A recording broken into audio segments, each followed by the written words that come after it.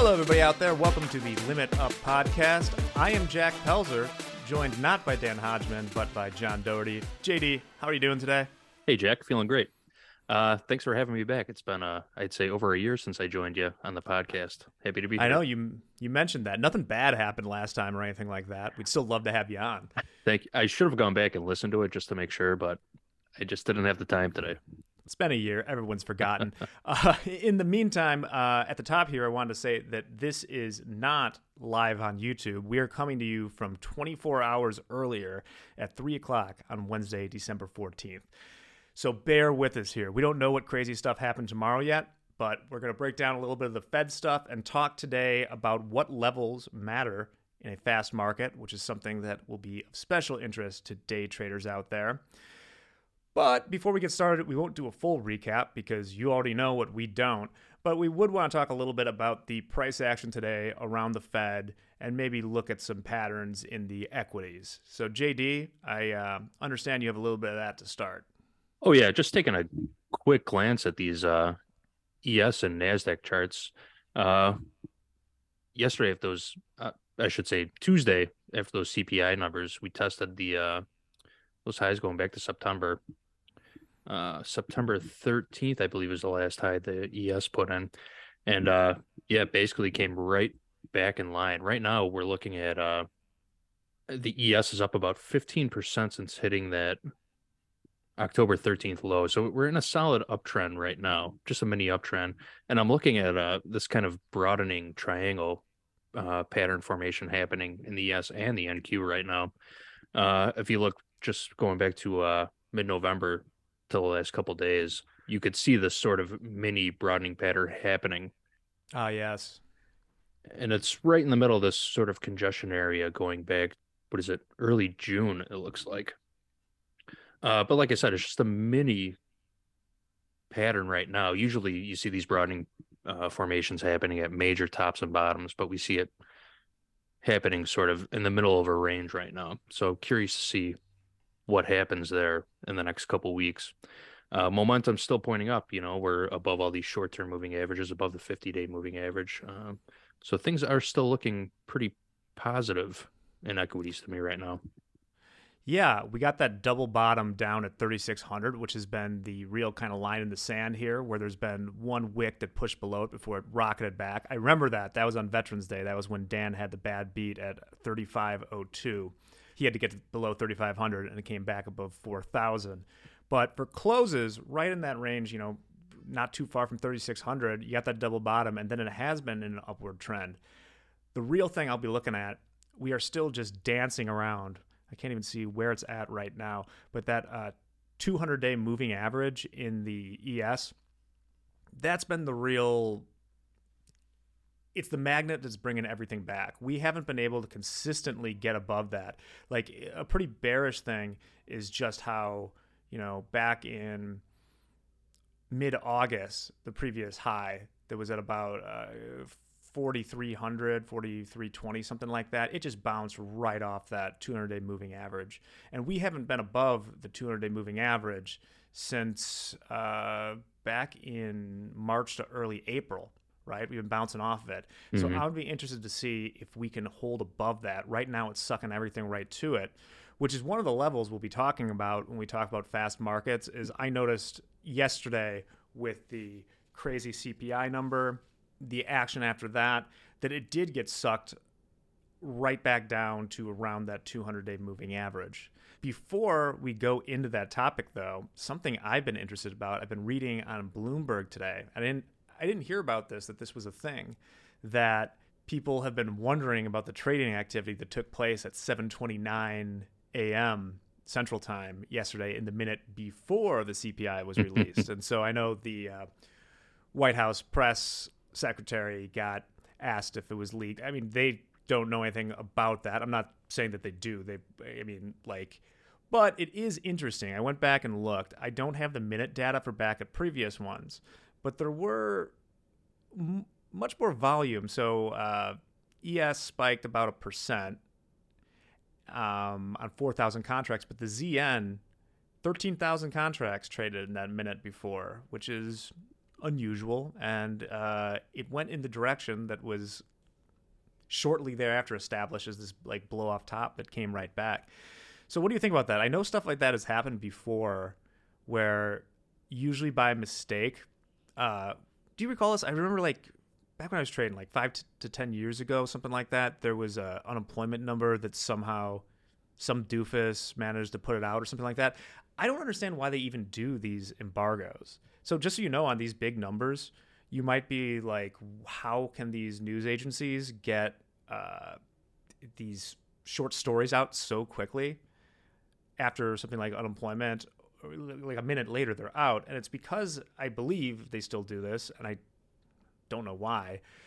There's some like embargo time where they like lock everyone in the room. And JD, tell me if I'm talking out my ass and you're like, we ended this years ago.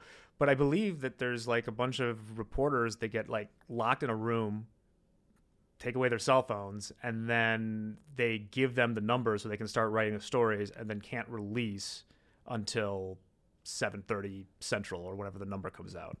That sounds pretty accurate to me. I have heard this also. I don't think the practice has changed. I could be mistaken also. So no, I do not think you're speaking incorrectly. No. I was going to throw an expletive out there, but yeah, and it's when you see that kind of price activity happening the minute before, I mean, the conspiracy theorist in all of us says, yeah, automatically this number was leaked, who let the cat out of the bag kind of thing. So it is questionable activity, but Would be hard. Just I think it's something interesting. Now, a lot of times when stuff happens, it's lower. There's going to be lower liquidity and stuff. mm, Then you never know what. I think I said this a lot on the show. Is you never know what some entity is hedging. Right? mm, You get filled on options or whatever other derivatives you're using, and then you're like, wow, I need to get flat yeah, or get flat delta right now. it could have just been the new guy getting lucky with a fat finger too. You really never Yeah. know. Yeah, what makes me not think it's a conspiracy is you'd have to be.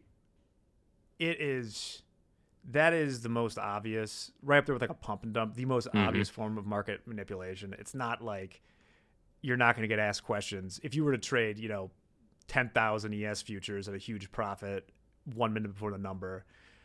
You're going to attract attention, and they're going to find out whether you got that number beforehand or not. So it's not worth going to jail over. That's the Absolutely biggest not. thing. We talk about not blowing out accounts, managing your risk. Managing not going to jail is an underrated part of trading. That is the bare minimum you should do. And we've seen a number of people, including our friend SBF, kind of ignore that advice. So, going back to that move, huge move off of CPI yesterday, came in cooler than expected. We have the added info of the Fed talk today. We were interested in discussing because we had a Make Hogue Money yesterday with Anne Marie Ban, and she does a lot of her trading around options data and big technical numbers, and is pretty patient with those. And one of her trades paid off really well. So when you have these huge knee-jerk moves, you want to get in there and trade. And we're kind of thinking about what are the big levels to look out for at that point so that you're not just kind of chucking things into the market. JD, I'll let you go first with any thoughts you have, and then I'll throw a few as well. Yeah, first of all, if you're not used to trading in times of high volatility, you might want to take a step back just because for some people, for inexperienced traders, if you're not scaling back your I guess your time frames and not getting a look at the broader picture, it is akin to just basically shooting from the hip and trying to get lucky on a couple trades here and there. So I just it's something I can't get behind. I did it myself. It doesn't work. So I would recommend trying to stay away from that type of trading. And in the spirit of that, I would say first thing you have to do is look for those broader levels. If you watched, we could throw a link. No, we can't throw a link. I could throw a link to Anne Marie's broadcast yesterday, but she talked a lot about those weekly and monthly levels, going back, looking at those broader, longer term highs and lows, the longer term swing highs and lows, areas of previous congestion. areas of major previous congestion. Those are the types of levels you want to, I would say, you want to be looking for. If you're looking at a 30-minute chart trying to trade what happened during that CPI number yesterday, or a 15-minute chart, I should say, you're just not getting a look at the bigger picture, and you need to sort of take a step back and look for those bigger levels, the longer term moving averages. Just Right. expanding time frames. I want to talk a little bit too about, yeah, that's why you always got to start with at least your daily chart and going back. I want to talk a little bit about why, and I've put them on my charts as well now, just to be more cognizant, because the really great trade that got done yesterday to make Hogue money was off of, I believe, the previous monthly high at 40.95. We almost top ticked the market there. Mm-hmm. And the reasoning behind it, we've been talking options before, is I think what makes especially these monthly high lows, the highest close, stuff like that, important has to do with understanding sort of how options work, right? And you can do some of this with the volume profile, market profile as well, but there are monthly options expirations. And the sort of, I hate saying smart money, but like the big money, the market makers and things like that and options are going to they're trying to minimize their pain and trying to maximize the pain of others. And so as those expire, they're trying to get the prices that are important for them as far as their books and things like that, more so than some random wick. So the monthly close, that's why it's important. And people will be reevaluating on a long term, not even a long term, but evaluating what's important and what do I believe at those points. So I think that the month high, low, and open are a great thing to have in your charts and to look at. The other one is we did end up just closing today, and you guys will know what happened tomorrow, but we closed today pretty much right at I can't even tell the difference on my chart between, it looks like we closed almost exactly at the 200-day moving average for the ES, Mm-hmm. which I read initially what Powell said, that he was the Fed was hawkish in the announcement. They did the 50 basis points, which was expected. That's a slowdown from the 75 basis points. But the expectation for what the terminal rates are went up because they are still beating the drum of inflation, where I think we probably have crested, but they don't want to see asset prices get out of control and kind of ruin everything there. Did you have any takeaways on any of the Fed stuff today? Just a little bit. I mean, between the Fed raising rates, we still have year over year, CPI showed inflation was up over 7% year over year. Hourly wages down year over year. Those are significant things moving when you're looking at these rates moving forward too, I think. So even though he was talking a little hawkish and maybe starting to hinting at curbing future interest rate hikes, I still think that we're not quite out of the woods yet as far as inflation goes. No, they'll have to keep on. I think what he risked the most is losing the authority. It's sort of like one of those. I'm not comparing any of these people to mobsters, but it's sort of like mobster movies or something like that, where you have to be given you got to seem like you're in control of the situation, even if you're, a guy Joe Pesci's size or something like that. The second you let your guard down or look soft on something, it's almost like prison rules or something like that. People will take advantage of you, and I think that that's what's happening now. If it weren't for sort of market expectations, asset markets. So I'm thinking specifically bonds and stocks right now, treasury bonds, which are both going bid, right? If those rate expectations lower, is he's got to tell them to pump the brakes because it'll ruin everything. Like say we had, and this is one thing that would make me feel on a longer, if I was like a swing trader, a little better about going short positions. I mean, he does not want to see the S&P go back to like 4,800 or something like that, because it would just undermine everything he's saying. It would just basically mean markets are calling your bluff. They're saying you're not going to do this. You're not going to hold them long. You could already see this divergent. They released their dot plots and the market expectations based on the yield curves.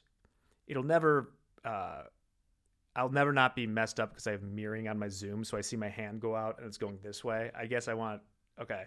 The expectations of the market for what future interest rates are going to be in Fed cuts is completely decoupled from the Fed dot plot, and there's even some jabroni on the Fed who has like a 5.5% Fed rate in like 2025 or something like that.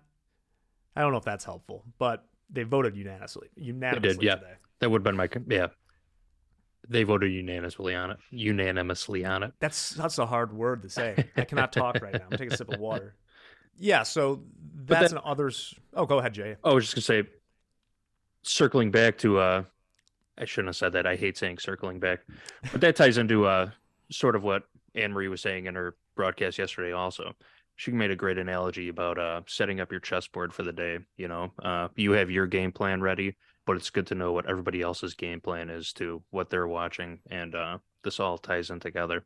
And if you look at some of those options, things like I know that you can get the max pain for market makers and stuff, and things like the SPX, you see where they want things to go and where they don't want them to go. And I think that's important information to have, where it's going to take a lot of effort to get option market makers away from the place that they want to go there.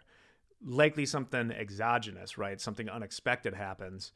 And they're not always right. They're going to lose money sometimes, even in the way that they hedge these things and get back to them. But you see where they feel most comfortable with things going at the moment. And that's why looking at something like the put-call ratio or the put premium versus options premium is interesting, because then you know where people are thinking this is going to go and putting their money behind that bet as well.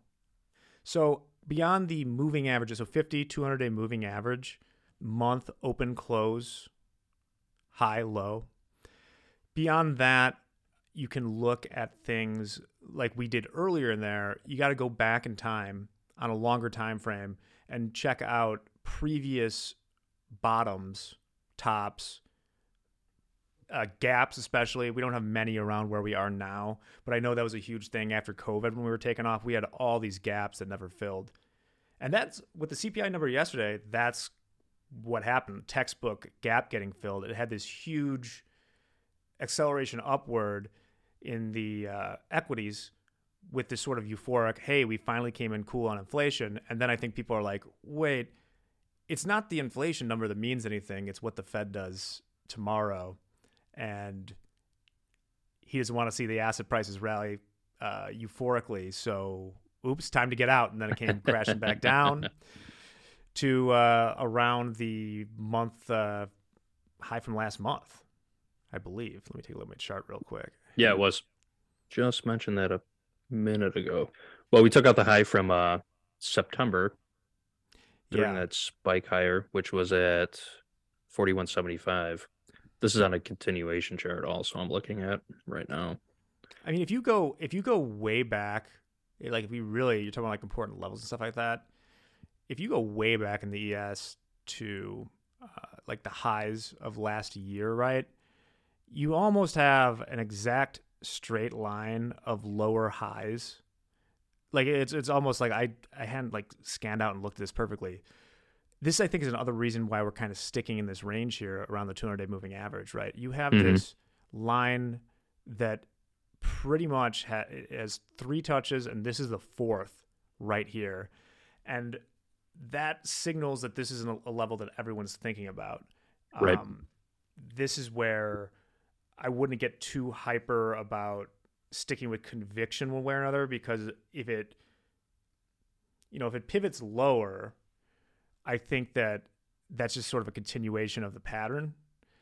But we did have, as I mentioned, the bottoms, we had almost 3 touches, but then we had that sort of, almost like the bottom of a bowl or something like that. So that pattern has kind of ceased to exist. So I think to be like powerfully short, you got to see that 3,600 get taken out at some point. Mm-hmm.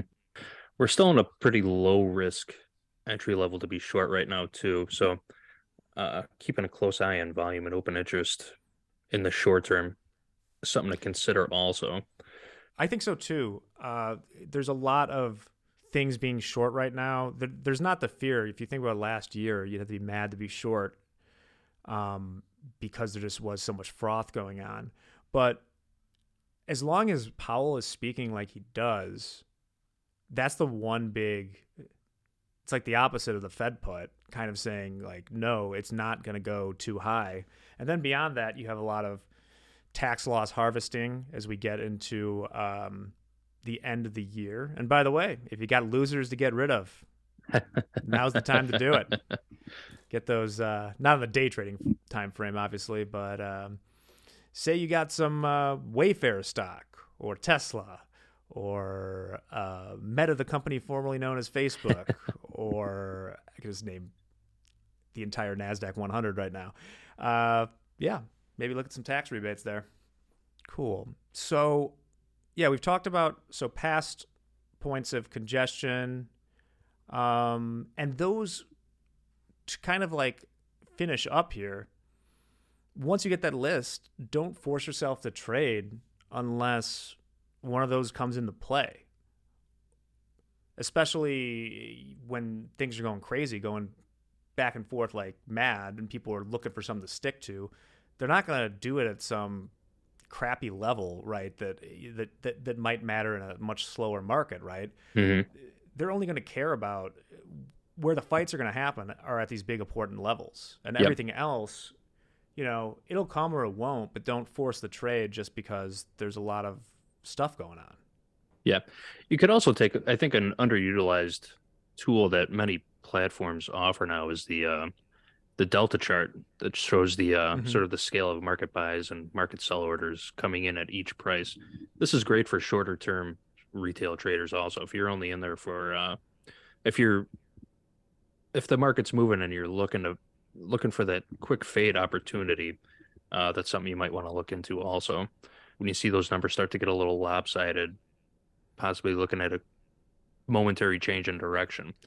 So if you're not savvy with the option game, yeah, those delta charts might be what you're looking for also. But yeah, I encourage you, even if you just trade futures, maybe learn a little bit about options and how they affect market pricing for things, or at least the basics. You can get your PhD, and many people have, in options pricing and things like that. But you don't need to be, Black Scholes over here. A little bit will go a long way, so at least you don't get run over. I feel like when people make bad trades at bad levels, sometimes it's out of, the word's not ignorance, but like not knowing, right? Mhm. Just getting run over someplace because they are not aware of a very important level that is lurking somewhere else. So I think it would be beneficial to spend time looking at the longer term charts, and things will go a lot better for you. So, JD, you got any parting thoughts on this? We're coming to them from the past, so do we want to talk about some end of the year stuff? What are we going to make predictions? Let's see. I should have come prepared. I think I could pull up our blog from last year. Thankfully, I think I was out of town when those predictions were made, so I think I missed last year. I'm just curious to see how we did. See if you can find them, by the way. Let's make that for next week. We will find those, and I will, even if I'm by myself, I will release an addendum holding task to us about who made what predictions and who said Bitcoin 100K. That was you, right? Did I say Bitcoin 100K? Yeah, I said Bitcoin 113. Oh, okay. Well, but nobody, bonus. Everybody was right around 70, 90. What else do we have? I had S&P 4550 to close the year. Not bad. Hogue had 6,500. Ooh. Did I give one? No, you were out. So I made picks in your stead. But oh, well, thank you. Sure. That was a reasonable one. We could still hit 4,500 at the end of the year. Powell would not like it though. So, JD, thanks for stopping by today. Yeah, this was great. Thanks for having me. I always enjoy talking with you guys. yeah, we'll bring you again. We'll bring you in again sometime. Can't speak English at the end of the day. So, yeah, thanks, JD. Thanks, everyone. We'll have limited programming next week. We'll have Coach's Playbook. We'll have the forecast and recap. And then we'll be kind of wrapping things up for the year, given that Friday next week is Christmas Eve. So, no, the day before Christmas Eve. So, everybody out there, have a happy... This is getting absurd. Take a sip of water again. While you're taking a sip of water, just want to let you know, this week will be the final weekly kickoff of the year too. But if you haven't subscribed to it, go to our website, subscribe for the weekly kickoff, because we've got a whole new fresh look coming out for the first trading day of the year. So keep an eye out for that. You know what I think it is I have trouble talking if you have these monitors on where you're hearing sort of a recorded version of yourself. Mm-hmm. It's difficult. I could never do morning radio or something like that. Anyway, have a great holiday, everyone. Stay safe. Trade well. See, now I'm so in my head on it. All right, everybody out there, stay safe, namaste, and trade well. The Limit Up Podcast is a presentation of Top Step. Check us out at topstep.com to learn more about our futures trading combine and how you can become a funded trader. We'll see you next week. Goodbye.